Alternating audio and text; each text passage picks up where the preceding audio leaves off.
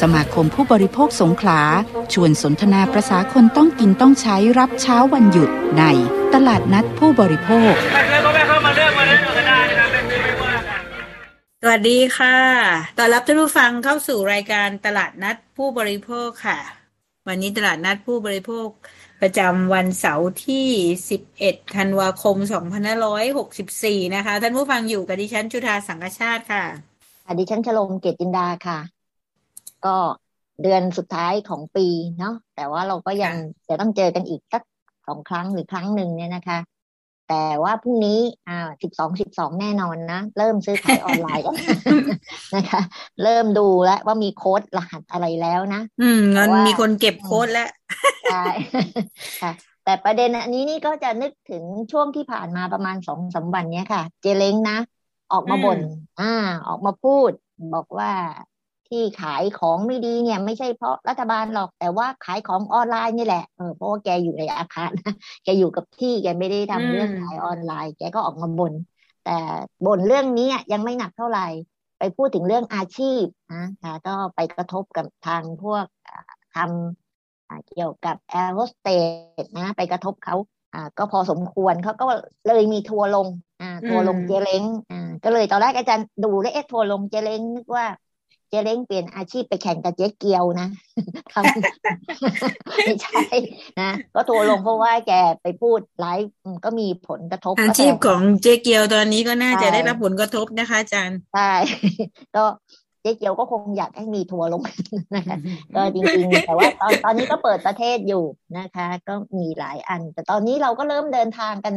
เยอะมากขึ้นแล้วแล้วก็มีมาตรการบางอันที่อาจจะต้องรับรู้กันนะคะเรื่องการเดินทางด้วยสายการบินก็ทางสายการบินเขาก็ประกาศมาว่าบังคับแล้วนะห้ามใส่หน้ากากแบบมีวาล์วขึ้นเครื่องคือเราจะเคยเห็นนะหน้ากากบางอันที่มันมีวาล์วเพราะว่าหายใจเข้าแล้วมันอึดอัดเนาะเพราะว่าอากาศเดิมมันอยู่ข้างในหน้ากากก็มีวาล์วเพื่อผลัดเปลี่ยนอากาศออกอากาศใช่ที่เราหายใจออกไปใช่ค่ะเขาประมาณนั้นก็เลยทางสายการบินเขาก็ประกาศห้ามใช้หน้ากากที่มีวาล์วนะเพราะมันออกไปนี่คือมันจะพ่นใส่คนอื่นใช่ไหมคะใช่คือเรากรองมีตัวกรองก็คือลิ้นน่ะมันจะปิดเวลาออกไปแล้วนะคะคนใส่ก็จะรู้สึกปลอดภัยแต่คนอยู่ข้างๆนี่อาจจะรู้สึกไม่ค่อยปลอดภัยแล้วสายการบินก็ในเครื่องก็จะเป็นระบบปิดอยู่แล้วอย่างที่เรารู้กันเพราะนั้นการขึ้นเครื่องหรือว่าจริงๆก็ทั่วไปเนาะถ้าเข้ารถตู้เข้าอะไรพวกนี้นะคะก็หน้ากากวาล์วก็คงไม่ค่อยดีเท่าไหร่เนาะค่ะอันนี้ก็เป็นสิ่งที่ต้องค่อยๆเรียนรู้กันไปอยู่กับอะไรนะโควิดพอคนเรียกโอไมครอนบ่อยๆอาจารย์ก็ลืมโควิดไปแล้วจริงๆมันตัวเดียวกันนะคะจริงๆไอ้หน้ากากแต่ละประเภทมันก็ใช้วัตถุประสงค์คนละแบบนะเพราะว่าพอเอามาใช้มันมีวัตถุประสงค์เดิมของมันอะป้องกันฝุ่นอะไรพวกนี้นะคะพอเอามาป้องกันเชื้อโรคแหละว่าตัวเองปลอดภัยแต่คนอื่นได้รับผลกระทบอันนี้ก็ต้องใช้หน้ากากให้มันถูกเลยนะค่ะซึ่งสัปดาห์นี้ก็ยังมีผลต่อเนื่องสืบเนื่องนะจากที่สภาองค์กรของผู้บริโภคทำการสำรวจหน้ากากอนามัยทางการแพทย์ใน3 เกรดด้วยกันเพราะนั้นเวลาดูข้อมูลก็อาจจะดูเปรียบเทียบนะว่าเกรดไหนจนไปถึงเกรด N 95ซึ่ง N95 ใช่ซึ่งจะใช้สำหรับเรื่องฝุ่น PM 2.5 และช่วงนี้นะคะเดือนนี้ก็จะเป็นเดือนที่ฝุ่น PM 2.5 นี่มีกระจายทั่วไปแล้วก็สูงขึ้นนะคะโดยเฉพาะในเมืองที่อากาศหนาวอะค่ะมันก็จะลงมาทับให้ฝุ่นลงมาในพื้นที่ที่มันเป็นแอ่งกระทะต่างๆนะคะช่วงนี้ก็เป็นเจอทั้งโควิดทั้งฝุ่น PM นะคะอันนี้ก็จะเจอตรงเรื่องนี้มาก็ใช้หน้ากากก็เลือกให้ตรงตอนนี้เวลาเดินผ่านร้านขายหน้ากากอนามัยฉันก็มองมันมียี่ห้อที่มูลนิธิที่สภาองค์กรของผู้บริโภคสำรวจแล้วบอกว่าผ่านไหมจะได้แวะไปซื้อ รู้สึกเหมือนกับยี่ห้อก็จะไม่ค่อยคุ้นนะก็ทำให้ต้องไปดูฉลากกันเยอะๆนะคะแล้วก็เราสามารถดูราคาได้ด้วยที่สำคัญนะอันนี้ทำให้เราเปรียบเทียบเรื่องราคาด้วยค่ะทักทายกันทักทายกันในช่วงต้นของรายการตลาดนัดผู้บริโภคนะคะซึ่งตลาดนัดผู้บริโภควันนี้เนี่ยก็ยังมีข่าวมาฝากท่านผู้ฟังในช่วงทันข่าวผู้บริโภคก็ค่อนข้างหลากหลายประเด็นทีเดียวนะคะที่ ต้องติดตามกันเราก็ในรอบสัปดาห์ที่ผ่านมาเราก็นำมาฝากท่านผู้ฟังส่วนในช่วงจับประเด็นผู้บริโภคค่ะนี่มีประเด็นที่น่าสนใจเรื่องภัยเงียบโซเดียมแอบแฝงในอาหารกึ่งสำเร็จรูปและเครื่องปรุงรสนะคะบอกเกิดของโรค NCD เตือนอ่านฉลากก่อนเลือกบริโภคนะคะนี่ก็เป็นประเด็นที่ทางสมาคมเพื่อนโรคไตแห่งประเทศไทยก็ร่วมกับทางเครือข่ายมูลนิธิเพื่อผู้บริโภคแล้วก็เครือข่ายลดบริโภคเค็มนะคะก็มีการแถลงข่าวเรื่องนี้เนื่องจากว่ามีการสำรวจซึ่งข้อมูลน่าสนใจมากนะคะอาจารย์นะคะซึ่งเดี๋ยวก็คงภัยเงียบจริงๆนะซึ่งจะมีหลายส่วนนะคะจริงๆแล้วตอนนี้เห็นคดีของเปรมชัยเสือดำเนี่ยนะแกป่วยเยอะมากเลยก็ยังรู้สึกว่าไหนถ้าจะกินแล้วมีปัญหาแกจะกินแบบนี้ใช่ไหมคะใช่ใช่อันนี้อาจารย์โอเคนะคะก็เราก็จะเห็นว่าเราเลือกรับประทานอาหารได้โดยเฉพาะอย่างยิ่งคุณหมอสุรศักดิ์เนี่ยก็จะแนะนำเมนูอาหารสุขภาพด้วยนะคะพยายามลดเค็มค่ะลดเรื่องรสจัดลงแล้วก็ค่อยๆลดนะคะค่ะเดี๋ยวรายละเอียดเรามาคุยกันในช่วงจับประเด็นผู้บริโภคช่วงนี้เราไปตามข่าวในช่วงทันข่าวผู้บริโภคกันค่ะช่วงทันข่าวผู้บริโภคข่าวแรกเลยนะคะตอนนี้เนี่ยเราก็จะเห็นว่าระบบหลักประกันสุขภาพของไทยเนี่ยก็ถูกทดสอบมาจากสถานการณ์ต่างๆโดยเฉพาะสถานการณ์โควิดอนุทินก็ออกมาโปรโมทอีกครั้งหนึ่งเนื่องจากตอนช่วงนี้เนี่ยก็เป็นช่วงที่เขาเรียกว่าเป็นเรื่องวันหลักประกันสุขภาพทั่วหน้าสากลเกิดขึ้นนะคะก็ช่วยทุกคนเข้าถึงการรักษาโควิดได้ข่าวจากมติชน .co.th นะคะซึ่งที่กระทรวงการต่างประเทศนะคะนายอนุทินซึ่งเป็นรองนายกรัฐมนตรีแล้วก็รัฐมนตรีว่าการกระทรวงสาธารณสุขพร้อมด้วยนายดอนปรมัตถ์วินัยนะรองนายกแล้วก็รัฐมนตรีว่าการกระทรวงการต่างประเทศก็เปิดงานวันหลักประกันสุขภาพทั่วหน้า2021ใช้คำว่าไม่ทิ้งใครไว้ข้างหลังลงทุนในระบบสุขภาพเพื่อสุขภาพที่ดีของทุกคนอันนี้อาจจะโดนกระแหนนิดนึงนะคะเพราะว่าไปเปิดรับ CPTPP มานะคะเรื่องยาแพงนะคะอันนี้ก็เป็นโจทย์นะอันนี้ก็เหมือนได้หน้ากันไปนะคะก็จัดโดยกระทรวงการต่างประเทศสาธารณสุขสำนักงานหลักประกันสุขภาพแห่งชาตินะคะเพื่อแบ่งปันประสบการณ์กันนะคะซึ่งนายอนุทินก็พูดถึงเมื่อปี 2555 สมัชชาใหญ่แห่งสหประชาชาติกำหนดให้วันที่ 12 ธันวาคมของทุกปีเป็นวันหลักประกันสุขภาพสากลแล้วก็สนับสนุนให้ทุกประเทศมีระบบหลักประกันสุขภาพนะคะโดยมีการกำหนดหัวข้อเรื่องการลงไว้ก็คือไม่ทิ้งใครไว้ข้างหลังลงทุนในระบบสุขภาพเพื่อสุขภาพที่ดีของทุกคนนะคะก็ในระบบที่พิสูจน์มาแล้วในเรื่องของโควิดนะคะไม่ว่าจะเป็นเรื่องของการบริการการตรวจเชื้อด้วย RT-PCR ATK การรักษาพยาบาลการรับวัคซีนนะคะอันนี้ก็ไม่ต้องเสียค่าใช้จ่ายเนื่องจากทำให้ทุกคนนะคะที่อยู่บนประเทศไทยทุกคนได้รับไม่ต้องเสียค่าใช้จ่ายเลยนะคะก็ปลอดภัยทุกคนไม่ว่าจะเป็นชาวต่างชาติหรือว่าแรงงานนะคะประเทศไทยก็ดำเนินเรื่องระบบหลักประกันสุขภาพมากว่า2 ทศวรรษนะคะก็มีการพิสูจน์แล้วในเวทีระดับโลกนะคะการรักษาลดภาระค่าใช้จ่ายในเรื่องของการรักษาพยาบาลในค่าใช้จ่ายสูงเช่นโรคมะเร็งโรคไตการฟอกเลือดช่วยปกป้องประชาชนส่งเสริมการเข้าถึงระบบสุขภาพซึ่งสิ่งนี้ถือว่าเป็นการลงทุนในระบบสุขภาพแล้วก็เสริมสร้างความแข็งแกร่งให้กับระบบหลักประกันนะคะโดยที่ยังย้ำเรื่อง SDG การพัฒนาที่ยั่งยืนกับเรื่องระบบสุขภาพไม่ทิ้งใครไว้ข้างหลังแต่ตอนนี้จะเนาะกำลังจะมีโรงงานอุตสาหกรรมถือว่าเป็นการลงทุนอย่างหนึ่งที่เรามองว่าเรากำลังทำลายสุขภาพนะนี่ก็ขอพ่วงเรื่องนี้นิดนึงนะคะก็เป็นประเด็นเป็นกระแสอยู่ตอนนี้นะคะก็แม้ว่า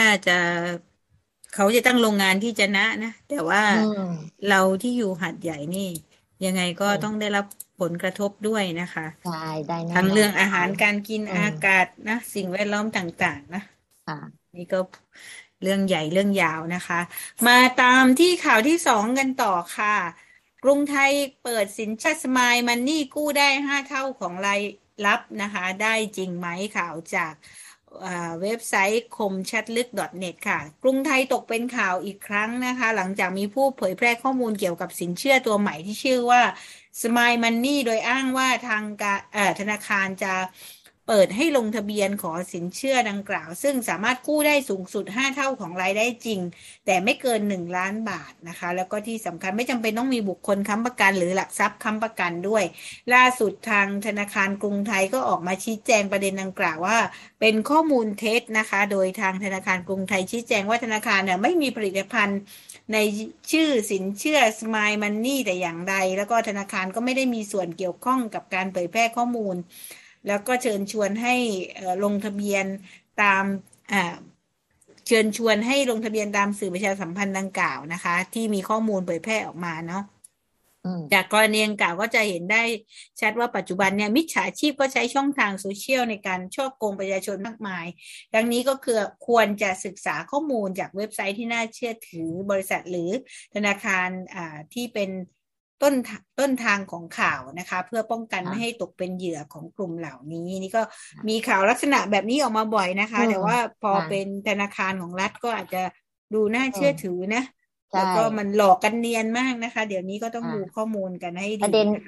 ด็นคือก็บอกออกมาเตือนผู้บริโภคนะว่าอย่าเชื่อแต่จริงๆมันจัดการได้นะในบนโลกออนไลน์พวกนี้นะคะ URL จริงๆหาต้นทางได้ก็มองดูว่าหน่วยงานรัฐน่าจะดำเนินการยังไงต่อมาพูดถึงโลกออนไลน์อีกโลกหนึ่งนะคะอันนี้ทางโรฮิงญาฟ้อง Facebook 5 ล้าน เนื่องจากกระพือความเกลียดชังในเมียนมานะจริงๆ Facebook โดนฟ้องบ่อยนะโดนการมาธิการของสภาของสหรัฐก็พูดบ่อยเรื่องการส่งข้อความเกลียดชังนะคะข่าวจาก thaipost.net นะคะนี่ก็รายงานจากรอยเตอร์และ AFP นะคะเมื่อวันที่7ธันวาคมก็กล่าวว่าบริษัทเอเดอร์สัน PC แล้วก็ฟิล PLC นะคะตัวแทนของผู้ลี้ภัยชาวโรฮิงญาก็ยื่นฟ้องดำเนินคดีแบบกลุ่มก็คือจริงๆก็คือกลุ่มชนของเผ่าโรฮิงญาเนี่ยนะคะต่อศาลสหรัฐในรัฐแคลิฟอร์เนียระบุว่าบริษัท Meta ตอนนี้ Facebook มีบริษัทเป็นใช้ชื่อว่า Meta นะคะแล้วก็แพลตฟอร์ม Inc ที่เป็นชื่อใหม่ของ Facebook ล้มเหลวในการตรวจตราเนื้อหาและการออกแบบแพลตฟอร์มแล้วก็ส่งผลต่อความรุนแรงในโลกแห่งความจริงที่ชุมชนชาวโรฮิงญาต้องเผชิญนะคะคำร้องกล่าวว่าอัลกอริทึมของ Facebook ส่งเสริมการบิดเบือนข้อมูลความคิดสุดโต่งนะคะเป็นความรุนแรงในโลกแห่งความจริงอันนี้ไม่ต้องพูดถึงเรื่องโลกที่เป็นเมตาเวิร์สเลยนะคะในโลกแห่งความจริงเนี่ยค่ะก็ในส่วนที่เกิดขึ้นนะคะ Facebook ก็เคยยอมรับว่าพวกเขาดำเนินการช้าไปในการป้องกันการบิดเบือนข้อมูลความเกลียดชังในเมียนมาแต่บอกว่าพวกเขาได้ดำเนินการปราบปรามแพลตฟอร์ม Facebook ในทางไม่ชอบแล้วรวมถึงการห้ามกองทัพเมียนมาในการใช้งาน Facebook แล้วก็ Instagram นะคะซึ่งสหรัฐมีกฎหมายเกี่ยวกับอินเทอร์เน็ตมาตรา230ที่ปกป้องบริษัทโซเชียลมีเดียเช่น Facebook นะคะจากความรับผิดชอบต่อเนื้อหาที่โพสต์โดยบุคคลที่3คือผู้ใช้งานแต่คำร้องของผู้ลี้ภัยโรฮิงญาได้พูดถึงว่าเขาต้องการให้ศาลใช้กฎหมายของเมียนมาในการพิจารณาคดีหากจำเลยอ้างมาตรา230นะคะอันนี้ก็เป็นมาตราที่ใช้อยู่ในการปกป้องโซเชียลมีเดียซึ่งชาวโรฮิงญามากกว่า 730,000 คนนะคะในรัฐยะไข่ของเมียนมาหนีความรุนแรงจากการปราบปรามของกองทัพนะคะของพม่าตั้งแต่2560นะคะข้ามแดนเข้าไปที่บังคลาเทศพร้อมคำกล่าวหาว่ามีการสังหารหมู่แล้วก็ข่มขืนนะคะกลุ่มสิทธิหลายกลุ่มก็บันทึกเหตุการณ์การเข็นฆ่าต่างๆเนี่ยนะคะซึ่งทางเมียนมาก็ปฏิเสธอ้างว่าทหารปราบปรามผู้ก่อความไม่สงบนะคะซึ่งรายงานของกรรมการสอบสวนสิทธิมนุษยชนขององค์การสหประชาชาติเมื่อปี2561ก็กล่าวว่าการใช้ Facebook มีบทบาทสำคัญอย่างมากในการเผยแพร่ถ้อยคำเกลียดชังกระพือความรุนแรงนะคะแล้วก็มีรูปต่างๆที่ยังวนเวียนอยู่ในสื่อโซเชียลมีเดียซึ่งศาลอาญาระหว่างประเทศก็เปิดคำสอบสวนนะคะอาชญากรรมในระดับภูมิภาค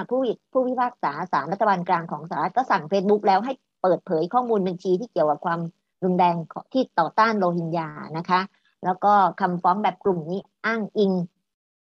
ลูกจ้างผู้เปิดโปง Facebook นะคะต่อสาธารณะว่า Facebook ไม่ตรวจสอบเนื้อหานะคะในการล่วงละเมิดคำร้องยังกล่าวอ้างรายงานหลายชิ้นในช่วงที่ผ่านมาว่าทหารเมียนมาใช้บัญชีโซเชียลมีเดียปลอมในการดำเนินการในสิ่งที่ทหารเรียกว่าการสู้รบด้วยข้อมูลข่าวสารนะคะอันนี้ก็เป็นเรื่องที่เกิดในสื่อโซเชียลแต่กระทบมาถึงโลกจริงนะคะมีการเผาจริงปราบปรามจริงเกิดขึ้นนะคะแล้วก็สร้างความเกลียดชังกันจริงค่ะมาที่ข่าวที่4นะคะอันนี้ก็เป็นประเด็นอยู่เป็นกระแสในรอบสัปดาห์ที่ผ่านมาค่ะสคบเตรียมออกกฎกระทรวงกำหนดหลักเกณฑ์วิธีการและเงื่อนไขต่างๆสำหรับการโฆษณากล่องสุ่มชี้ ตอนนี้อาจจะเข้าข่ายผิดกฎหมายทั้งกฎหมายการพนันสิทธิผู้บริโภคซื้อของไม่เห็นสินค้าพ่วงกับพวกรีวิวไลฟ์สดด้วยหวั่นคนเรียนแบบหลอกเอาเงินแทนนะคะข่าวจากเว็บไซต์ dailynews.co.th ค่ะนายสุวิทย์วิจิตรโสภานะคะรองเลขาธิการสำนักงานคณะกรรมการคุ้มครองผู้บริโภคหรือว่าสคบก็เปิดเผยบอกว่าขณะนี้เนี่ยทางคณะกรรมการว่าด้วยการโฆษณาของสคบก็เตรียมพิจารณาการออกกฎกระทรวงเพื่อควบคุมการโฆษณาขายกล่องสุ่มปริศนาซึ่งปัจจุบันกำลังได้รับความนิยมอย่างแพร่หลายในช่องทางออนไลน์และมักมีการใช้บุคคลที่มีชื่อเสียงทั้งเน็ตไอดอลยูทูบเบอร์หรือดารานักร้องมารีวิวแล้วก็โฆษณาชักชวนให้ผู้บริโภคมีความสนใจจนหลงเชื่อและซื้อสินค้าซึ่งการออกกฎหมายฉบับนี้จะกำหนดหลักเกณฑ์วิธีการและเงื่อนไขต่างๆให้ชัดเจนเพื่อช่วยคุ้มครองผู้บริโภคให้ได้รับความเป็นธรรมด้วยนะคะสคบมองว่าปัญหาสำคัญของการโฆษณาหรือจำหน่ายกล่องสุ่มเนี่ยมี2ประเด็นหลักก็คือประเด็นแรกเนี่ยอาจจะเข้าข่ายความผิดตามพรบว่าด้วยการพนัน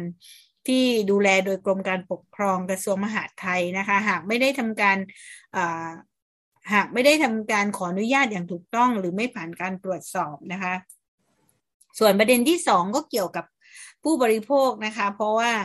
การระบุข้อความในกล่องว่ามีเพียงประเภทสินค้าเช่นเครื่องสำอางหรือของใช้โดยไม่ได้ระบุรายละเอียดสำคัญของสินค้าทั้งฉลากราคาก็ถือว่ามีความผิดตามพรบคุ้มครองผู้บริโภคเกี่ยวกับสิทธิขั้นพื้นฐานของผู้บริโภคต้องได้รับข้อมูลข่าวสารรวมทั้งคำพรรณนาสินค้าที่ถูกต้องครบถ้วนเพื่อให้ผู้บริโภคเห็นสินค้าได้อย่างชัดเจนแล้วก็มีความจำเป็นก่อนที่จะตัดสินใจซื้อนะคะตามสิทธิผู้บริโภคขั้นพื้นฐานก็ต้องรู้ว่าสินค้านั้นมีอะไรก่อนจึงจะตัดสินใจซื้อแต่การเอาของมาใส่กล่องโดยไม่มีข้อมูลเป็นกล่องสุ่มบางทีผู้โฆษณาสินค้าอาจจะบอกว่ากล่องนี้เอาโทรศัพท์ iPhone มาเป็นสิ่งจูงใจโดยกล่องสุ่ม 400-500 กล่องแต่มี iPhone แค่กล่องเดียวก็ไม่ถูกต้องซึ่งในการพิจารณากฎหมายมาควบคู่นั้นสคบก็จะพิจารณาข้อมูลรายละเอียดให้ครบถ้วนไม่ให้ผู้บริโภคถูกเอาเปรียบและได้รับความเป็นธรรมพร้อมทั้งขยายผลไปถึงการดูแลเกี่ยวกับการเสนอขายสินค้าในรูปแบบไลฟ์สดรีวิวควรจะมีการมีกรอบที่ชัดเจนให้ผู้บริโภคไม่ถูกหลอกและก็เท่าทันกับยุคดิจิทัลด้วยนะคะอันนี้ก็เป็นประเด็นกล่องสุ่มนี่จริงๆก็มีการซื้อขายกันมานานแล้วเหมือนกันนะคะอาจารย์ในออนไลน์เราจับฉลากเมื่อก่อนเราจับฉลากใช่5 บาท 10 บาทได้ทิชชู่อะไรอย่างเงี้ยใช่แล้วก็มาดังมากในรอบสัปดาห์ที่ผ่านมาก็เป็นของคุณพิมพ์ริพายใช่ไหมคะที่เป็นกล่องสุ่มเครื่องสำอางกล่องละแสนนะเราก็มันจะใส่อะไรว่ากล่องสุ่มกล่องละแสนนะแล้วคนที่ซื้อกล่องสุ่มกล่องละแสนนี่เขาเอาไปทำอะไรเพราะว่าส่วนใหญ่พวกนี้ก็จะเป็นรีวิวเวอร์เป็นยูทูบเบอร์เหมือนกันนะเขาก็เอาไปทำเนื้อหาไปทำอะไรต่อไปออกสื่อต่อนะคะแต่ประเด็นสำคัญก็คือตอนนี้สคบไล่ตามปัญหาผู้บริโภคอยู่แล้วก็ต้องออกกฎหมายตามไปเรื่อยๆนะคะก็ว่าน่าสนใจนะว่าเพราะว่าการรีวิวไลฟ์สดขายสินค้ามันไม่มีอะไรมาควบคุมไงมันอยู่ในออนไลน์นี่ก็จะทำข้อเสนอผู้บริโภคก็อาจจะต้องมาช่วยกันคิดเรื่องข้อเสนอนะว่าหน่วยงานควรจะทำอย่างไรนะคะมาข่าวที่5นะคะอันนี้เช่นกันค่ะถาโถมเข้ามาช่วงออนไลน์ช่วงนี้นะคะก็คือ DS นะคะกระทรวงดิจิทัลนี้ก็พูดถึงปัญหาซื้อขายออนไลน์ในปี64ทำลายสถิติใหม่นะคะของปี63นะคะทะลุ 3.3 หมื่นครั้งมีคนร้องเรียนมานะคะแล้วมีปัญหาซึ่งนายเนวินช่อชัยทิพย์นะคะผู้ช่วยรัฐมนตรีประจำกระทรวงดิจิทัลเพื่อเศรษฐกิจและสังคมหรือ DS นะคะรายงานของศูนย์ช่วยเหลือและจัดการปัญหาออนไลน์หรือ1212 OCC เนี่ยนะคะข้อมูลตั้งแต่มกราคมถึงพฤศจิกายน64นะคะมีประชาชนร้องเรียนและติดต่อเข้ามารวมทั้งหมด 48,500 กว่าครั้งนะคะโดยมีการร้องเรียนปัญหาซื้อขายทางออนไลน์ถึง 33,000 ครั้งเพิ่มขึ้นมากกว่า 50% จากสถิติทั้งปีของปี63นะคะซึ่งมีอยู่ประมาณ 20,000 ครั้งนะคะสำหรับปัญหาการซื้อขายออนไลน์อันดับรองลงมาปัญหาออนไลน์อันดับรองลงมาก็คือเว็บไซต์ผิดกฎหมายนะคะ10,000 กว่าครั้งปัญหาสอบถามข้อสงสัย 2,798 ครั้งปัญหาภัยคุกคามไซเบอร์ 1,588 ครั้งแล้วก็ข้อสงสัยด้าน ICT อีก300 กว่าครั้งนะคะถ้าเปรียบเทียบแล้วนี่ปัญหาซื้อขายออนไลน์ก็ทะยานสูงทำลายสถิติเดิมนะคะ อย่างไรก็ตามตอนนี้ทางกระทรวง DS ก็พยายามบูรณาการทำงานร่วมกับทุกภาคส่วนที่เกี่ยวข้องในการเร่งแก้ไขปัญหาให้ผู้บริโภคมีการประมวลข้อมูลร้องเรียนเกี่ยวกับปัญหาซื้อขายออนไลน์ตั้งแต่ต้นปีนะคะแล้วก็ดำเนินแก้ไขไปแล้วประมาณ 80% นะคะก็จาก12,000 เรื่องเนี่ยนะคะขณะเดียวกันสถานการณ์ปัญหาซื้อขายออนไลน์เดือนพฤศจิกายนนะคะก็อยู่ที่ 4,700 กว่าครั้งโดยเหตุที่เป็นปัญหามากที่สุดก็คือไม่ได้รับสินค้าอันนี้ก็คือแสดงว่าหลอกลวงชัดเจนนะคะตามมาด้วยสินค้าไม่ตรงปกก็คือไม่ตรงตามที่คุยไว้ในออนไลน์นะคะไม่ตรงตามโฆษณานอกจากนี้ก็ปรึกษาด้านการซื้อขายออนไลน์ 14% มีสินค้าชำรุดนะคะขอสอบถามขั้นตอนการแจ้งร้องเรียนหลักฐานต่างๆนะคะได้รับสินค้า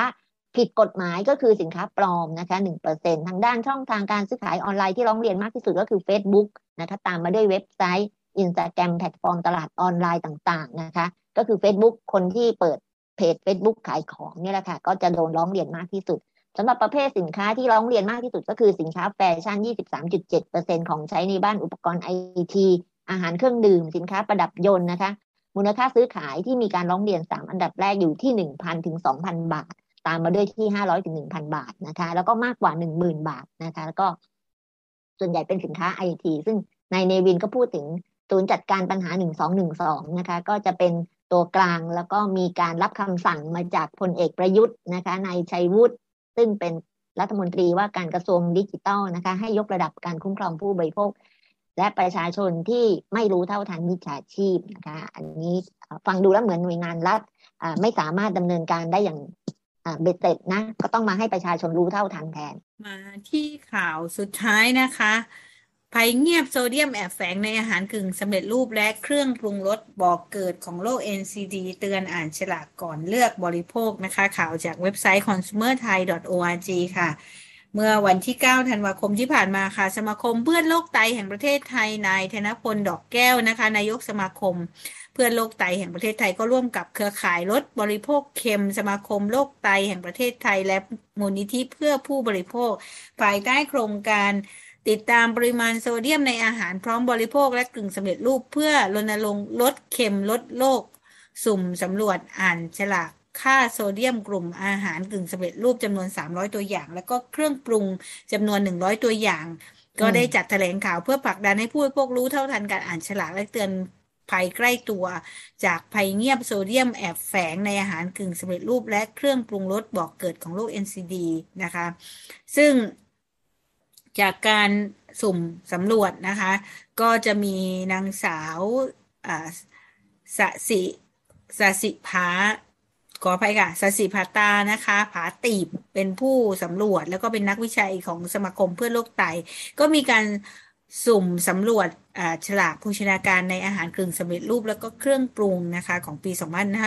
2564 ก็เก็บตัวอย่างในช่วงเดือนพฤษภาคมถึงพฤศจิกายนที่ผ่านมาจำแนกออกเป็นกลุ่มอาหารกึ่งสำเร็จรูปจำนวน300ตัวอย่างแล้วก็กลุ่มเครื่องปรุงรส100ตัวอย่างในซองผลิตภัณฑ์ก็จะประกอบด้วยฉลากอาหารก็มีฉลากโภชนาการแบบเต็มแล้วก็แบบย่อแล้วก็ฉลากโภชนาการแบบ GDA ที่มีข้อมูลแตกต่างกันไปตามผลิตภัณฑ์แล้วก็ฉลากโภชนาการแล้วก็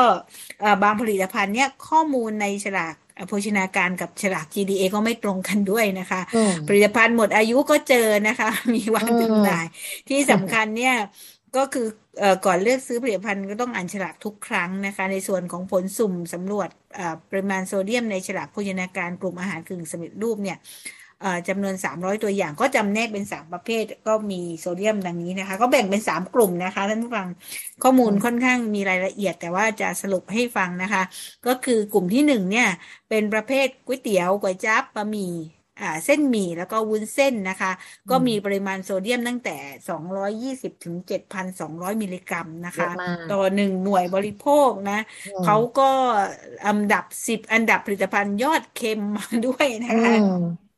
แสดงว่าฉีกซองปรุงรสฉีกทั้งซองแล้วเทใส่ก็จะมีอันที่1ก็คืออ่านว่าอิซึกิราเมงคิวซูฮากะตะโฮโซยดรายแบบชื่อยาวมากโซยต้องออกเสียงแบบนั้นนะก็มีหลายรสนะคะเพราะว่าอันดับ2ก็เป็น อิซึกิเหมือนกันนะคะอันดับสามก็เป็นอืมอิซึกิคนละรสกันเนาะมันจะค่ะมีรสตเป็นราเมง่างๆนะเกือบทั้งหมดเป็นอิซึกิราเมงนะคะอันดับสี่ก็เป็นอิซึกิอันดับห้าชื่อวีฟงนะคะวีฟงเฝอค่ะอินสแตนต์นะคะก็ค่ะอันดับหกก็เป็นวีฟงเหมือนกันนะคะแล้วก็อันดับเจ็ดค่ะก็เป็นวีฟงนะเฝออินสแตค่ะนต์นะคะซึ่งเป็นอ่า ผลิตภัณฑ์ยี่ห้อเดียวกันคนละรสเนาะแล้วก็อันดับแปดเนี่ยค่ะเป็นลิตเติ้ลกุ๊กบะหมี่กึ่งสำเร็จรูปรสต้มแซ่บหมูอันดับเก้าเป็นอิซึกิราเมงนะคะอันนี้อืก็เป็นอีกรมสหนึ่งแล้วก็อันดับ10เป็นตำหนักทองผัดหมี่โคราชนะคะอันอันนี้ก็คือนี้เริ่มหิวแล้วค่ะในกลุ่มอืมในกลุ่มก๋วยเตี๋ยวก๋วยจั๊บนะคะเป็นเส้ค่ะนนะและอันดับสองกลุ่มที่สองนะคะเป็นกลุ่มโจ๊กเป็นข้าวต้มนะคะก็มีปริมาณโซอืมเดียมตั้งแต่0จนถึง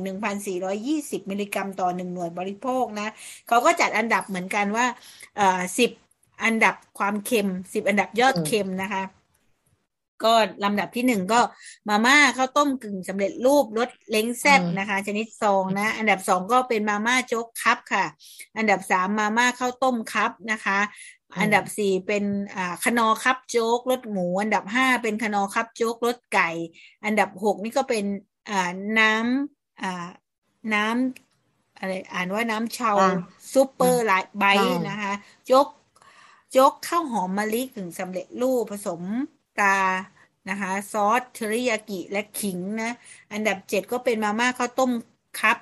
ข้าวต้มกึ่งสำเร็จรูปนะคะอันดับแปดเป็นมาม่าข้าวต้มคัพเหมือนกันนะคะอันดับเก้าก็มาม่าข้าวต้มคัพนะคะแล้วก็อันดับ10ก็มาม่าข้าวต้ม กึ่งสำเร็จรูปรสไก่ก็จะเป็นแต่ละรสไปนะคะเข้าใจว่าสูตรมันคงจะคอืมล้ายๆกันนะเขาก็จัดลำดับค่ะมาให้ก็ติดอันดับไปเยอะเลยนะคะแล้วก็อันดับกลุ่มที่สามเป็นกลุ่มประเภทซุปนะคะซึ่งมีปริมาณโซเดียมตั้งแต่170ถึง810มิลลิกรัมอันนี้ต่อหนึ่งหน่วยน้อยหน่อยบริโภคนี้น้อยหน่อยนะคะก็10 อันดับผลิตภัณฑ์ยอดเค็มก็ได้แก่มารุโคเมะนะคะไม่แน่อืใจอ่านถูกมไหม ค่ะ เป็นซุปอืเต้ามเจี้ยวบดกึ่งสำเร็จรูปนะคะอันดับสองเป็นโอทาโกะนะซุค่ะปซีฟู้ดสาหร่ายวากาเมะนะคะกึ่งสำเร็จอืรูปมสามก็จะเป็นโอทาโกะเหมือนกันนะคะเป็นอีกรสหนึ่งแล้วก็อันดับสี่ก็เป็นอาทาโกะซุปไข่ผสมผักโขอืมมนะคะอันดับห้าเป็นเลดี้แอนนาซุปครีมรสไก่แล้วก็แฮมนะคะอันดับอันดับ8ก็เป็น Lady Anna เหมือนกันนะคะอันดับ9ก็ อืม Lady Anna นะคะอันดับ10ก็โอทาโกะซุปใสนะคะอันนี้มีค่ะมีรสมีอะไรของมันระบุอยู่เนาะอืส่วนในมกลุ่มเครื่องปรุงรสเนี่ยจำนวน100 ตัวอย่างก็จำแนกเป็น4 ประเภทพบมีปริมาณโซเดียมดังนี้นะคะก็จะมีประเภทซอสซีอิ๊วน้ำมันหอยอ่าน้ำปลาประมาณโซเดียมตั้งแต่130ถึง2,560มิลลิกรัมต่อ1 หน่วยบริโภคนะคะประมาณอืม1 ช้อนโต๊ะนะคะอืมแล้วก็สองเนี่ยก็เป็นน้ำซอสรสพริกแกงกะปินะคะมีปริมาณโซเดียมอันนี้ก็ไล่ลำดับลงไปนะคะหลายค่ะผลิตภัณฑ์นะคะไปหาข้อมูลดูเพิ่มเติมได้แต่ว่าน่าจะเป็นข้อมูลเบื้องต้นให้กับผู้บริโภคดูว่าเอ้ยเราต้องเริ่มอ่านฉลากอืมแล้วเพราะว่าไม่อ่านฉลากเราก็ไม่รู้เนาะด้านค่ะรองศาสตราจารย์นายแพทย์สุรศักดิ์กันตะชูเวชศิรินะคะ อาจารย์แพทย์ประจำสาขาวิชาโรคไตคณะแพทยศาสตร์โรงพยาบาลรามาธิบดีนายกสมาคมโรคไตแห่งประเทศไทยแล้วก็เป็นประธานเครือข่ายลดบริโภคเค็มนะคะก็บอกว่าคนไทยนี่กินเค็มเป็นสาเหตุของอาการป่วยโรคเรื้อรังต่างๆในอนาคตได้ซึ่งปัจจุบันสาเหตุอันดับหนึ่งของการเสียชีวิตของประชากรโลกก็คือโรคที่ไม่ติดต่อเรื้อรังหรือกลุ่ม NCD ซึ่งเป็นกลุ่มโรคที่เกิดจากพฤติกรรมการบริโภคอาหารและก็การใช้ชีวิตที่ไม่เหมาะสมโดยเฉพาะเด็กเยาวชนที่มีการเจริญเติบโตไม่เต็มที่ขนาดอวัยวะเล็กกว่าผู้ใหญ่โดยเฉพาะไตแล้วก็หัวใจที่ได้รับผลกระทบโดยตรงเด็กก็จะได้รับโซเดียมจากอาหารมากเกินความต้องการติดต่อกันเวลานานนอกจากนี้การติดเค็มก็จะเป็นนิสัย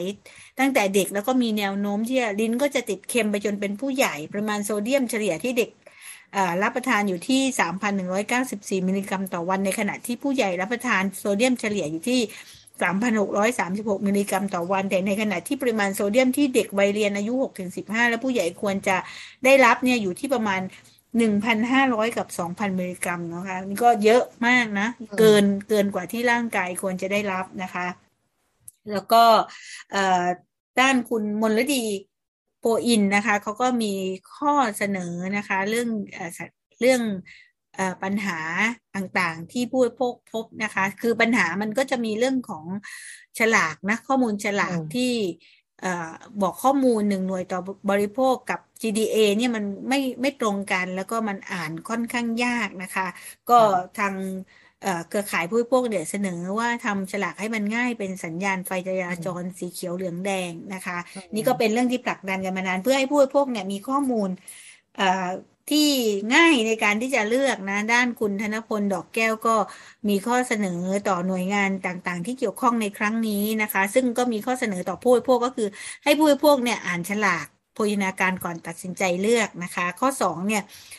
ข้อเสนอต่อผู้ประกอบการก็ให้ผู้ประกอบการลดปริมาณโซเดียมในการผลิตภัณฑ์อาหารนะคะแล้วก็ให้ผู้ประกอบการจัดทำฉลากให้ผู้บริโภคเนี่ยเห็นชัดแล้วก็ตัดสินใจเลือกซื้อได้ง่ายข้อเสนอต่อหน่วยงานนะคะนี่จะเยอะหน่อยก็คือให้เกิดการแก้กฎหมายหรือข้อบังคับเกี่ยวกับการลดปริมาณโซเดียมในผลิตภัณฑ์อาหารข้อ2ก็สนับสนุนให้เกิดมาตรการของรัฐเกี่ยวกับการเก็บภาษีโซเดียมและเน้นสร้างแรงจูงใจในการปรับสูตรอาหารในทางธุรกิจ3ก็ให้สำนักงานคณะกรรมการอาหารและยาผลักดันฉลากสีสัญญาณไฟจราจรเพื่อเป็นการคุ้มครองผู้บริโภคในเรื่องการอ่านฉลากแล้วก็4ผลักดันให้กระทรวงศึกษาธิการบรรจุหลักสูตรเรื่องการอ่านฉลากให้กับเด็กตั้งแต่ระดับประถมศึกษานะคะก็จะช่วยให้เด็กเนี่ย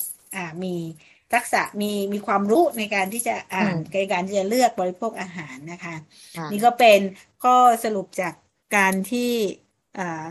มีการแถลงข่าวของเครือข่ายนะคะซึ่งเดี๋ยวเราจะไปตามรายละเอียดเพิ่มเติมกันในช่วงจับประเด็นผู้บริโภคนะคะอาจารย์งั้นช่วงนี้เราพักกันสักครู่ค่ะสภาองค์กรของผู้บริโภคคือช่องทางที่คุณสามารถร้องเรียนทุกปัญหาที่เกี่ยวข้องกับสิทธิผู้บริโภคสภาองค์กรของผู้บริโภคคือโอกาสที่จะช่วยให้ความทุกข์ได้รับการแก้ไขได้อย่างรวดเร็วตรงจุดสภาองค์กรของผู้บริโภคคือพลังที่จะผลักดันนโยบายชาติให้สอดรับกับความต้องการของผู้บริโภคไทยร้องเสียงเดียวอาจไม่ดังมาร่วมร้องให้เกิดพลังกับสมาคมผู้บริโภคสงขลาหน่วยงานประจำจังหวัดสงขลาสภาองค์กรของผู้บริโภคโทร 074-254-542 หรือ 089-466-6695 ช่วงจับประเด็นผู้บริโภคกลับเข้าสู่ช่วงจับประเด็นผู้บริโภคค่ะก็เป็นประเด็นที่สืบเนื่องมาจากในช่วงที่ผ่านมานะคะแล้วก็เป็นประเด็นที่คิดว่าน่าสนใจมากก็คือเรื่องของภัยเงียบโซเดียมแอบแฝงในอาหารกึ่งสำเร็จรูปและเครื่องปรุงรสบอกเกิดของโรค NCD นะคะซึ่งทางสมาคมเพื่อนโรคไตแห่งประเทศไทยนะคะร่วมกับทางเครือข่ายลดบริโภคเค็มสมาคมโรคไตแห่งประเทศไทยและมูลนิธิเพื่อผู้บริโภคมีการแถลงข่าวเรื่องนี้ไปนะคะก็เดี๋ยวก็มาฟังดูนะคะว่าก็คงต้องยืนยันแล้วก็มีมาตรการในการที่จะจัดการเรื่องฉลากซึ่งน่าจะเป็นช่องทางที่เห็นมากได้มากที่สุดเพราะว่าเราติดเค็มกันไปแล้วนะคะเรื่องมาตรการที่จะส่งเสริมให้มีอาหารสุขภาพก็น่าจะลำบากนิดนึงเพราะว่าเท่าที่ดูนะคนส่วนหนึ่งเนี่ยพอติดรสเค็มแล้วก็กินลำบากแล้วค่ะจะให้ลดเค็มนี่ก็ลำบากเลยนะคะก็ต้องคิดกันเรื่องโรคภัยไข้เจ็บค่ะซึ่งคนที่ร่วมแถลงข่าวครั้งนี้จะมีคุณธนพลดอกแก้วนะคะนายกสมาคมเพื่อนโรคไตแห่งประเทศไทยนางสาวสศิภาตาผาตีบนะคะเป็นผู้สำรวจแล้วก็เป็นนักวิจัยสมาคมเพื่อนโรคไตนะคะแล้วก็มีรองศาสตราจารย์นายแพทย์สุรศักดิ์กันตะชูเวชศิรินะคะเป็นอาจารย์แพทย์ประจำสาขาวิชาโรคไตนะคะโรงพยาบาลรามาธิบดีแล้วก็เป็นนายกสมาคมโรคไตแห่งประเทศไทยแล้วก็เป็นประธานเครือข่ายลดบริโภคเค็มนะคะนี่เครือข่ายนี้ไม่รู้มีสมาชิกเยอะไหมนะคะนางสาวมลดีโพอินค่ะก็เป็นเจ้าหน้าที่ฝ่ายนโยบายและยุทธศาสตร์ของสภาองค์กรของผู้บริโภคนะคะเดี๋ยวเราไปฟังรายละเอียดในคลิปเสียงที่นำมาฝากกันค่ะการแถลงข่าวเรื่องภัยเงียบโซเดียมแอบแฝงในอาหารกึ่งสำเร็จรูปและเครื่องปรุงรสเป็นบ่อกเกิดของโรค NCDเตือนอ่านฉลากก่อนเลือกบริโภคนะครับผู้เข้าร่วมแถลงข่าวท่านแรกนะครับท่านรองศาสตราจารย์นายแพทย์สุรศักดิ์กันตะชูเวชศิริครับเป็นอาจารย์แพทย์ประจำสาขาวิชาโรคไตคณะแพทยศาสตร์โรงพยาบาลรามาธิบดีนะครับและเป็นนายกสมาคมโรคไตแห่งประเทศไทยเป็นประธานเครือข่ายลดบริโภคเค็มครับท่านที่สองนะครับคุณมลฤดีโพอินนะครับ เป็นเจ้าหน้าที่ฝ่ายนโยบายและยุทธศาสตร์สภาองค์กรผู้บริโภคท่านที่3นะครับเป็นคุณสถิภาตาผาตีบนะครับเป็นผู้สำรวจและนักวิจัยของสมาคมเพื่อนโรคไตแห่งประเทศไทยนะครับผมธนพลดอกแก้วนะครับนายกสมาคมเพื่อนโรคไตแห่งประเทศไทยจริงๆแล้วเนี่ยครับในการจัดแถลงข่าวในครั้งนี้ก็คือเรามีวัตถุประสงค์อยู่ทั้งหมด3ข้อนะครับเพื่อให้ผู้บริโภคนะครับต้องอ่านฉลากโภชนาการก่อนตัดสินใจเลือกซื้อผลิตภัณฑ์เพื่อลดการเกิดโรค NCD นะครับวัตถุประสงค์ที่2ก็คือเพื่อให้เกิดการแก้ไขกฎหมายหรือข้อบังคับเพื่อนำไปสู่การลดปริมาณโซเดียมและผู้บริโภคเข้าถึงได้ง่ายนะครับประเด็นที่3ก็คือโน้มน้าวให้ผู้ประกอบการลดปริมาณโซเดียมในผลิตภัณฑ์อาหารนะครับด้วยปัจจุบันเนี่ยครับอาหารกึ่งสำเร็จรูปเข้ามามีบทบาทในชีวิตประจำวันของคนเรามากขึ้นทั้งนี้เนื่องจากสภาพการดำรงชีวิตในปัจจุบันตกอยู่ในภาวะที่ต้องเร่งรีบและแข่งขันกับเวลาทำให้ไม่มีเวลาในการเตรียมอาหารเพื่อรับประทานและด้วยสถานการณ์ปัจ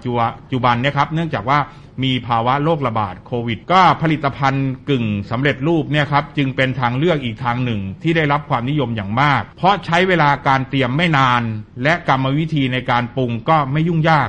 แถมยังมีรสชาติที่อร่อยแต่อย่างไรก็ตามสิ่งที่ต้องระวังมากที่สุดก็คือโซเดียมที่แอบแฝงมาในอาหาร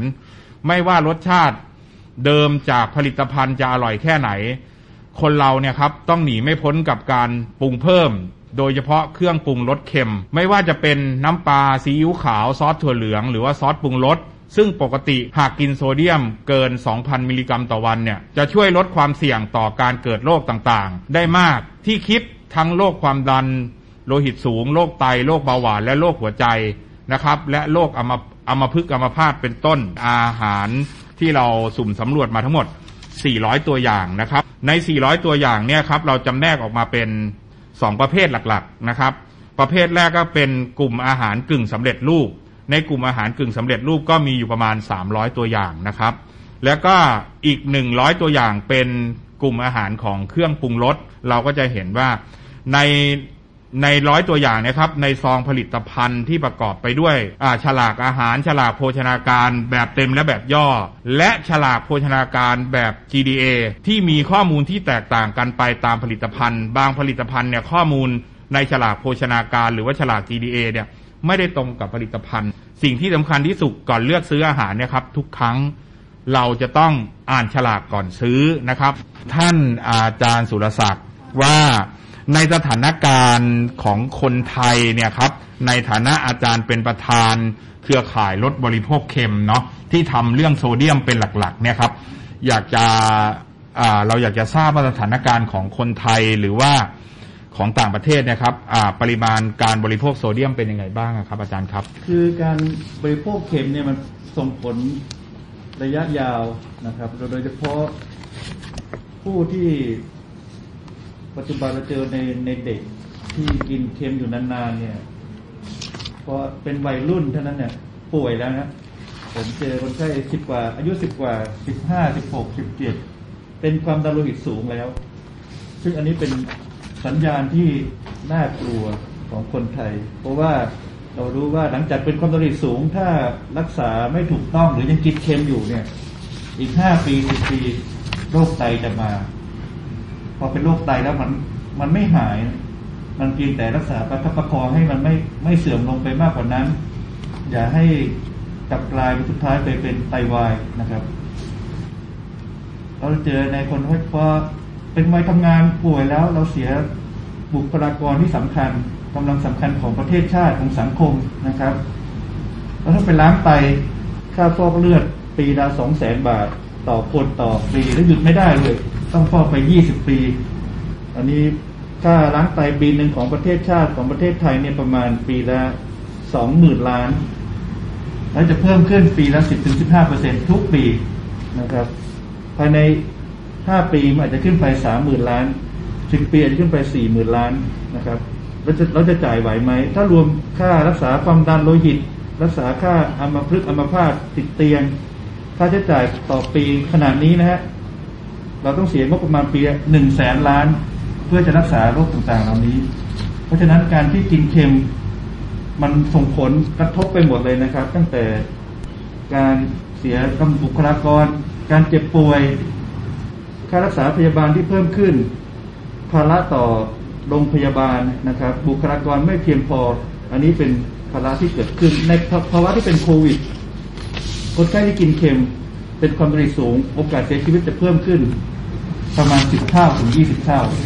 ถ้าเป็นโรคไตประมาณเกือบ20 เท่านะครับคนปกติโอกาสตายจากโควิดแค่ 1% แต่ถ้าเป็นโรคไตโอกาสตาย 20% เพิ่มขึ้นชัดเจนเพราะฉะนั้นการกินเค็มเนี่ยมันมีส่งผลทั้งระยะยาวระยะสั้นก็ในกรณีที่เป็นโรคไม่ติดต่อเรื้อรังนะครับอันนี้ก็เป็นห่วงเพราะว่าถึงแม้ว่าโจ๊กข้าวต้มเนี่ยถ้าเทียบกับบะหมี่กึ่งสำเร็จแล้วโจ๊กข้าวต้มยังเค็มน้อยกว่าก็ยังเค็มอยู่นะโซเดียม 1,000 มิลลิกรัมต่อซองเนี่ยก็เกินความต้องการของร่างกายเพราะว่าเรากินโซเดียมที่พอเหมาะก็คือ1,600 มิลลิกรัมนี่เกินเกือบ2 เท่าแต่ถ้าเด็กกินเด็กน้ำหนักน้อยผู้ใหญ่เกือบครึ่งนึงเด็กจะได้โซเดียมเกินไป 2-3 เท่าหรือ4 เท่ากว่าความต้องการแล้วพวกนี้เด็กกินแล้วก็ติดอันนี้เป็นอันที่เราค่อนข้างห่วงเพราะเด็กชอบกินอาหารที่กึ่งสำเร็จชอบไปซื้อบะหมี่กึ่งสำเร็จมาขยำกินหรือแม้กระทั่งโจ๊กซองโจ๊กถ้วยที่ผู้ใหญ่มักจะโดนซื้อให้เพราะว่ามันสะดวกต่อการปรุงการเอามาบริโภคทันทีนะครับเพราะฉะนั้นก็เป็นอันที่เรายังมีความกังวลนะครับแล้วก็อยากให้ประชาชนมีการตื่นตัวมากขึ้นนะครับในบางประเทศนะครับทางกระทรวงหรือทางรัฐบาลเนี่ยเขาก็จะพยายามควบคุมปริมาณเกลือในอาหารให้อยู่ในเกณฑ์ที่เหมาะสมไม่เป็นภัยต่อสุขภาพนะครับซึ่งวิธีที่จะได้ผลดีที่สุดก็คือต้องให้มีกฎกติกาที่เหมือนกันทุกบริษัทไม่ว่าบริษัทจะผลิต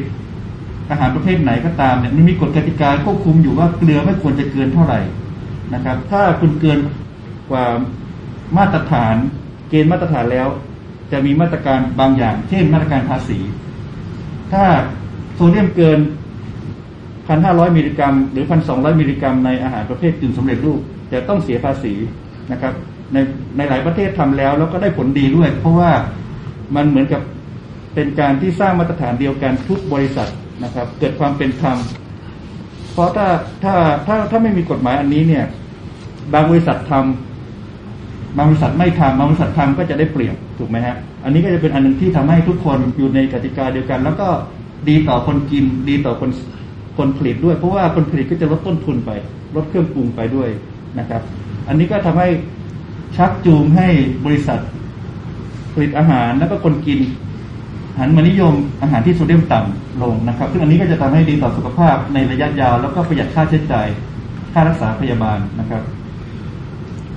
ครับอันนี้ก็เป็นอันนึงที่อยากจะฝากไว้ว่าการที่มีภาษีโซเดียมมันเหมือนภาษีน้ำตาลฮะเพราะมีภาษีน้ำตาลเนี่ย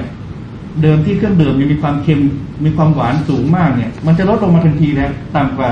6% ซึ่งเป็นเกณฑ์ที่จะเริ่มการเก็บภาษีและทุกบริษัททำได้ทุกบริษัทแต่เดิมเนี่ยถ้าไม่มีกฎหมายอันนี้เนี่ยทำไม่ได้หรอกฮะเขาบริษัทบอกว่าคนไทยติดหวานถ้าลดน้ำตาลแล้วขาย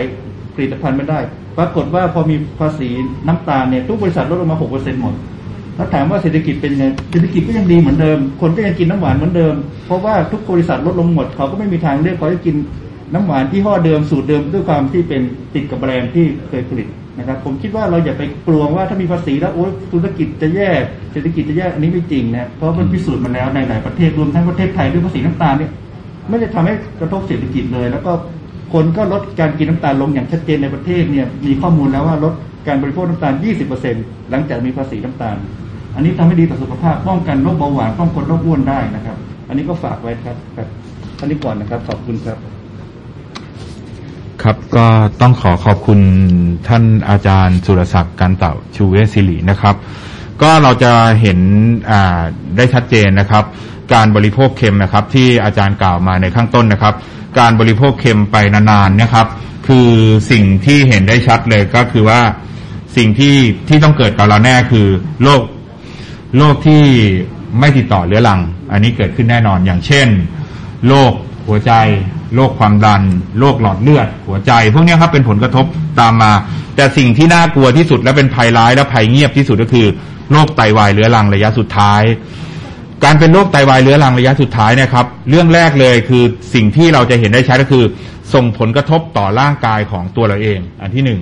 อันที่สองเนี่ยครับส่งผลกระทบในหน้าที่การงานของตัวเราเองเหมือนกันครับสิ่งที่สามคือจะส่งผลกระทบ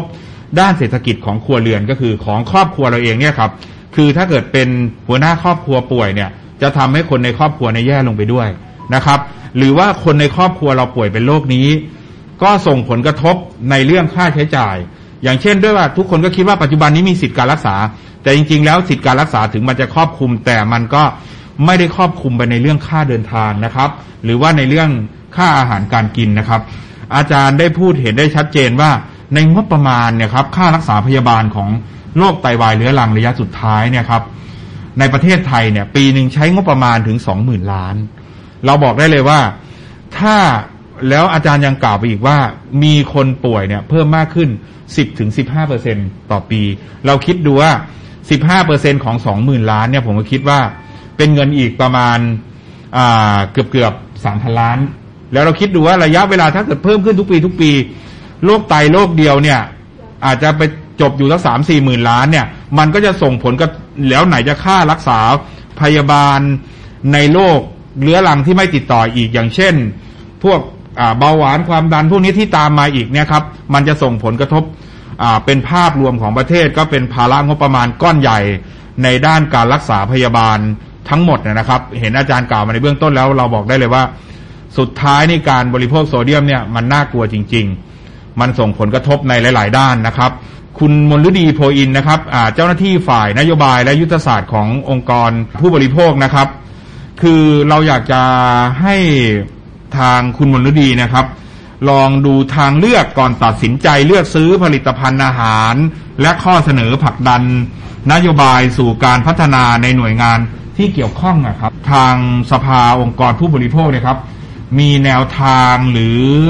มีนโยบายในการช่วยเราผลักดันในเรื่องพวกนี้บ้างไหมครับ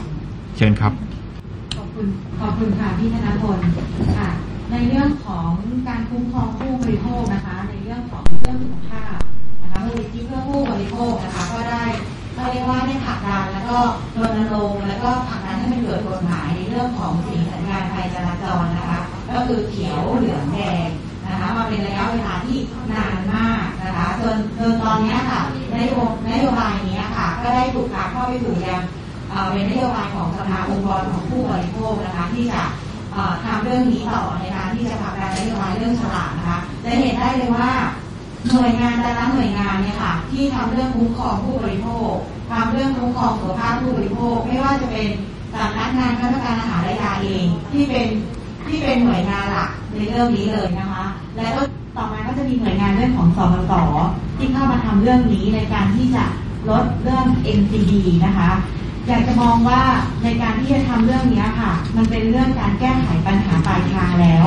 เพราะว่าการแก้ไขปัญหาต้นทางเนี่ยคืออะไรเหมือนที่คุณหมอบอกไปนะคะว่าการเพิ่มภาษีเกลือเรื่องนี้จะเป็นเรื่องที่จะทำให้ผลิตภัณฑ์ทั้งหมดที่ทางนักวิจัยเนี่ยได้สำรวจมาเนี่ยค่ะก็จะทำให้มีเกลือลดลงแต่การที่เพิ่มภาษีเกลือได้นั้นเนี่ยค่ะสำนักงานคณะกรรมการอาหารและยาเนี่ยค่ะต้องเห็นความสำคัญในเรื่องของการที่จะคุ้มครองผู้บริโภคในเรื่องของการเขาเรียกว่าการกำหนดปริมาณเกลือที่อยู่ในผลิตภัณฑ์อาหารในอาหารพวกในกลุ่มพวกนี้ค่ะต้องให้ชัดเจนต้องมีเขาเรียกว่ากำหนดกฎหมายไว้เลยค่ะว่าในผลิตภัณฑ์อาหารแต่ละชนิดเนี่ยค่ะจะต้องมีปริมาณเกลืออยู่ที่เท่าไหร่นะคะที่น่าเป็นห่วงเลยเหมือนที่น้องนักวิจัยค่ะได้เสนอไปว่าอาหารนำเข้ามีปริมาณเกลือสูงมากนะคะจนถึงแบบ7,200 มิลลิกรัมอย่างเงี้ยค่ะอันนี้ถือว่าเป็นความเสี่ยงของผู้บริโภคเราบอกเสมอว่าเราจะให้ผู้บริโภคในประเทศไทยเนี่ยลดความเค็มนะคะเขาเรียกว่าปรับปริมาณการบริโภคของตัวเองแต่สินค้าที่นำเข้ามาและสินค้าที่อยู่ในประเทศไทยเนี่ยกลับไม่ได้ปรับลดปริมาณเกลือลงเลยแล้วแบบนี้ผู้บริโภคเนี่ยจะลดปริมาณความเค็มของตัวเองได้อย่างไรนะคะนโยบายนี้ค่ะก็จะทำให้ทางสภาองค์กรของผู้บริโภคนะคะแล้วก็มูลนิธิเพื่อผู้บริโภคเนี่ยก็ยังจะผลักดันเรื่องฉลากสิ่งสัญญาณไฟจราจรนะคะเพื่อที่ถ้าภาคอุตสาหกรรม กลัวในเรื่องสีสัญญาณไฟจราจรนะคะภาคอุตสาหกรรมก็ต้องยอมรับเรื่องของการเพิ่มภาษีแล้วก็ต้องยอมรับในเรื่องของการที่จะบังคับเรื่องปริมาณของเกลือในผลิตภัณฑ์นะคะแล้วก็ต้องมีฉลากที่เป็นมิตรผู้บริโภคอ่านได้ง่ายตัดสินใจได้ง่ายเพราะเรื่องนี้เป็นเรื่องของสิทธิผู้บริโภคที่จะต้องอ่านฉลากในก่อนเลือกการซื้อสินค้านะคะอันนี้ก็ต้องการแถลงข่าววันนี้นะคะจะเห็นได้เลยว่าเป็นสิ่งที่น่ากลัวมากสำหรับผู้บริโภคที่บริโภคอาหารกึ่งสำเร็จรูปจะบอกได้เลยว่าอาหารกึ่งสำเร็จรูปเนี่ยค่ะเป็นสิ่งที่ยอดนิยมมากของคนไทยนะคะแล้วก็จะบอกเลยว่าฉลากเนี่ยดูยากมากนะคะว่าใน1ถ้วยเนี่ยเพราะว่าเป็นไปไม่ได้ใน1ถ้วยหรือใน1ซองเนี่ยผู้บริโภคจะแบ่งทานทีละครึ่งซองหรือว่าเก็บเครื่องปรุงเอาไว้ทีละครึ่งซองมันเป็นไปไม่ได้เลยเพราะว่ายังไงเนี่ยก็ต้องทานหมดซองนะคะและการทานหมดซองเนี่ยผู้บริโภคเนี่ยจะได้รับเกลือไว้เท่าไหร่แต่ถ้าเกิดเป็นสีสัญญาณไฟจราจรถ้ามีโซเดียมตั้งแต่ 2,000 ขึ้นไปนะคะหรือว่ามีมากกว่าขึ้นไปเนี่ยแสดงด้วยฉลากสีแดงเลยนะคะเป็นการเตือนตั้งแต่เริ่มแรกเลยเนี่ยผู้บริโภคก็จะพึงระวังแล้วก็จะรู้ว่าผู้บริโภคเนี่ยจะเลือกทานไหมนะคะแล้วการที่มีฉลากสีแดงอยู่มากๆเนี่ยค่ะก็จะทำให้ภาคอุตสาหกรรมเนี่ยปรับตัวนะคะปรับตัวให้ฉลากของตัวเองเนี่ยเข้าเกณฑ์มาที่อยู่ที่สีเขียวอันนี้ก็จะเป็นเรื่องของการที่ภาคอุตสาหกรรมก็จะปรับตัวลดปริมาณความเค็มหรือปริมาณของเกลือตัวเองเนี่ยลงมานะคะอันนี้ก็คือจะเป็นนโยบายแล้วก็การแก้ไขนโยบายที่ทางสภาองค์กรของผู้บริโภคนะคะที่จะยื่นเสนอต่อไปต่อสำนักงานคณะกรรมการอาหารและยานะคะในการที่จะผลักดันให้มีการเขาเรียกว่ากำหนดปริมาณของโซเดียมในอาหารนะคะในของภาคอุตสาหกรรมแม้กระทั่งผลิตในประเทศไทยแล้วก็นำเข้านะคะแล้วก็เรื่องของฉลากที่เป็นมิตรกับผู้บริโภคก็คือฉลากเขียวเหลืองแดงตอนนี้นะคะประเทศไทยเรานะคะหลายหน่วยงานเนี่ยให้ความสนใจเรื่องนี้มากก็ได้ทำเขาเรียกว่าแอปพลิเคชัน Food Choice นะคะแล้วได้มีการแถลงข่าวเปิดตัวไปหลายเดือนแล้วมากนะคะแอปพลิเคชันตัวนี้ค่ะเหมาะสำหรับยุคดิจิตอลตอนนี้เลยเพราะว่าทุกคนมีมือถือนะคะสามารถที่จะเอาแอปพลิเคชันตัวนี้ไปยิงกับ QR code แล้วสามารถรู้ได้ว่าผลิตภัณฑ์ที่ตัวเองกำลังรับประทานเนี่ยจะเป็นเขียวเป็นเหลืองหรือเป็นแดงนะคะแล้วก็จะมีการเปรียบเทียบด้วยว่าถ้าเราหยิบตัวนี้มาเป็นแดงเนี่ยเราจะหยิบตัวไหนดีที่จะทานแล้วเหมาะกับสุขภาพของเรานะคะอันนี้ก็จะเป็นเรื่องของแอปพลิเคชัน Food Choice ที่มีหลายองค์กรที่ร่วมกันนะคะไม่ว่าท่านกรมอนามัยนะคะมูลนิธิเพื่อผู้บริโภคสสสเครือข่ายลดเค็มเครือข่ายไม่กินหวานนะคะแล้วก็ศูนย์วิชาการต่างๆนะคะที่ได้ออกตัวแอปพลิเคชันตัวนี้มาก็อยากจะให้ทางสำนักงานคณะกรรมการอาหารและยาและก็กรมอนามัยนะคะที่เป็นเจ้าภาพร่วมเรื่องนี้ขึ้นมาเนี่ยค่ะช่วยกันประชาสัมพันธ์เรื่องแอปพลิเคชันนี้ให้กับผู้บริโภคเนี่ยได้มาใช้ตัวนี้นะคะค่ะสิ่งที่เราทำเนี่ยเป้าหมายของเราสำคัญคือเราเน้นให้ผู้บริโภคเนี่ยครับอ่านฉลากก่อนเลือกซื้อผลิตภัณฑ์อาหารข้อเสนอที่เราทำการสำรวจโซเดียมในครั้งนี้ครับเรามีข้อเสนออยู่ทั้งหมด3ข้อนะครับข้อแรกก็คือต่อผู้บริโภคเพื่อให้ผู้บริโภคนะครับต้องการอ่านฉลากโภชนาการก่อนตัดสินใจเลือกซื้อผลิตภัณฑ์เพื่อลดภาวะเกิดโรค NCD ก็คือต้องให้ผู้บริโภคนะครับก่อนจะซื้ออาหารแต่ละครั้งต้องอ่านฉลากก่อนเลือกซื้อนะครับที่2ก็คือต่อผู้ประกอบการให้ผู้ประกอบการลดปริมาณโซเดียมในผลิตภัณฑ์อาหารนะครับข้อที่2ก็คือให้ผู้ประกอบการนะครับจัดทำฉลากให้ผู้บริโภคเห็นชัดเจนเพื่อประกอบการตัดสินใจเลือกซื้อผลิตภัณฑ์ได้ง่ายต่อหน่วยงานภาครัฐเราคิดว่าหน่วยงานภาครัฐเนี่ยเป็นตัวเชื่อมสำคัญที่จะทำให้ทั้งผู้บริโภคและผู้ประกอบการเนี่ยสามารถให้มาเจอกันได้คือว่า1เนี่ยอยากให้เกิดการแก้ไขกฎหมายหรือข้อบังคับเกี่ยวกับการลดปริมาณโซเดียมในผลิตภัณฑ์อาหารอันนี้ข้อที่1นะครับข้อที่2สนับสนุนให้เกิดมาตรการของรัฐเกี่ยวกับการเก็บภาษีโซเดียมเน้นสร้างแรงจูงใจในการปรับสูตรอาหารในทางธุรกิจ3ก็คือให้สำนักงานอาหารและยาผลักดันฉลากสีสัญญาณจราจรเพื่อการคุ้มครองผู้บริโภคในเรื่องการอ่านฉลากข้อที่4ผลักดันให้กระทรวงศึกษาธิการนะครับบรรจุหลักสูตรการอ่านฉลากให้เด็กตั้งแต่ระดับประถมศึกษา ทั้ง3ส่วนนี้ครับมีความสำคัญในการเชื่อมโยงและก็ในการผลักดันเพื่อจะให้เกิดเป็นนโยบายได้นะครับค่ะก็จบไปแล้วนะคะสำหรับการแถลงผลของการสำรวจนะคะเรื่องของโซเดียมนะเกลือที่อยู่ในอาหารกึ่งสำเร็จรูปและเครื่องปรุงรสอันนี้ตัวใหญ่เลยนะคะที่คงจะต้องจริงๆคราวก่อนเมื่อก่อนครั้งก่อนเนี่ยเราก็เคยนำข่าวคล้ายๆกันนี้มาฝากท่านผู้ฟังเพราะว่าทางเครือข่ายทางสมาคมเพื่อโรคไตเนี่ยกลุ่มนี้นะคะเขาก็มีการดูฉลากตัวฉลากโภชนาการเรื่องเกลือเนี่ยในอาหารที่กึ่งสำเร็จรูปพร้อมรับประทานในที่ขายในร้านสะดวกซื้อตอนนั้นตัวเลขเกลือก็น่ากลัวอยู่นะคะอาจารย์ตอนนี้ก็ยิ่งน่ากลัวเข้าไปอีกใช่คืออาหารกึ่งสำเร็จรูปเนี่ยมันสามารถนำเสนอเป็นเขาเรียกสัญญาณไฟจราจรอันนี้ต้องท่องไว้เลยนะคะเป็นเรื่องที่ผู้บริโภคถ้าดูตัวเลขก็อาจจะไม่รู้แต่ถ้าขึ้นสีแดงเนี่ยเรารู้เลยว่ามันเกินแล้วนะหรือว่าขึ้นสีเหลืองอะไรเงี้ยนะเตือนใจตัวเองได้หรือว่าขึ้นสีเขียวเราก็จะได้แบบว่าบางทีคือตอนหลังนี่ตัวเองเวลาดูจะซื้อเนี่ยก็ดูฉลากแล้วก็รู้สึกว่าโอ้เกลือมันเยอะมากเลยเฉพาะกล่องเดียวเนี่ยเกลือก็แบบว่าเป็นพันอะไรเงี้ยนะพันกิโลกรัมทั้งที่เดี๋ยวเราไม่รู้เรากินกี่อย่างละใช่เราก็จะค่อนข้างเยอะนะคะเพราะงั้นการอ่านฉลากเนี่ยเป็นเรื่องที่สำคัญมากแต่ว่ามาตรการที่หน่วยงานต่างๆต้องช่วยกันนะเพราะว่ามันต้องช่วยดูแลสุขภาพประชาชนแล้วมาช่วยตอนที่ป่วยนี่ก็ช่วยไม่ทันแล้วนะใช่ก็ต้องไปช่วยกันตั้งแต่เด็กเรื่องนี้ค่ะตั้งแต่เป็นเด็กตั้งแต่เรื่องการศึกษาการทักษะจำเป็นในการอ่านฉลากความรู้เท่าทันเรื่องพวกนี้นะคะเพราะว่าตอนนี้เด็กๆก็อาจจะโตมากับอาหารกึ่งสำเร็จรูปนะพวกโจ๊กอะไรพวกนี้มันก็บางทีผู้ปกครองก็อาจจะไม่ค่อยมีเวลาก็ใช้สำเร็จรูปแล้วก็อาจจะไม่ได้ดูฉลากแล้วเด็กก็ได้รับปริมาณนั้นแล้วก็ติดรสชาติแบบนั้นไปนะคะพอจะมาลดตอนหลังนี่ยากมากนะก็คิดว่าข้อมูลพวกนี้จะอยู่ในเพจของสมาคมนะคะผู้บริโภคก็ไปหาข้อมูลดูได้ค่ะนี่ก็ติดตามได้ทางเพจของสมาคมผู้บริโภคสงขลานะคะเพจของมูลนิธิเพื่อผู้บริโภคนะคะก็จะมีข้อมูลรายละเอียดหรือว่าเว็บไซต์ของมูลนิธิเพื่อผู้บริโภคก็จะมีข้อมูลนะคะให้เราได้เลือกว่าเราควรจะบริโภคอะไรอย่างไรนะคะเบื้องต้นนะคะก็วันนี้เวลาของรายการหมดแล้วนะคะเรา2คนลาท่านผู้ฟังไปก่อนนะคะพบกันใหม่สัปดาห์หน้าค่ะสำหรับวันนี้สวัสดีค่ะค่ะสวัสดีค่ะ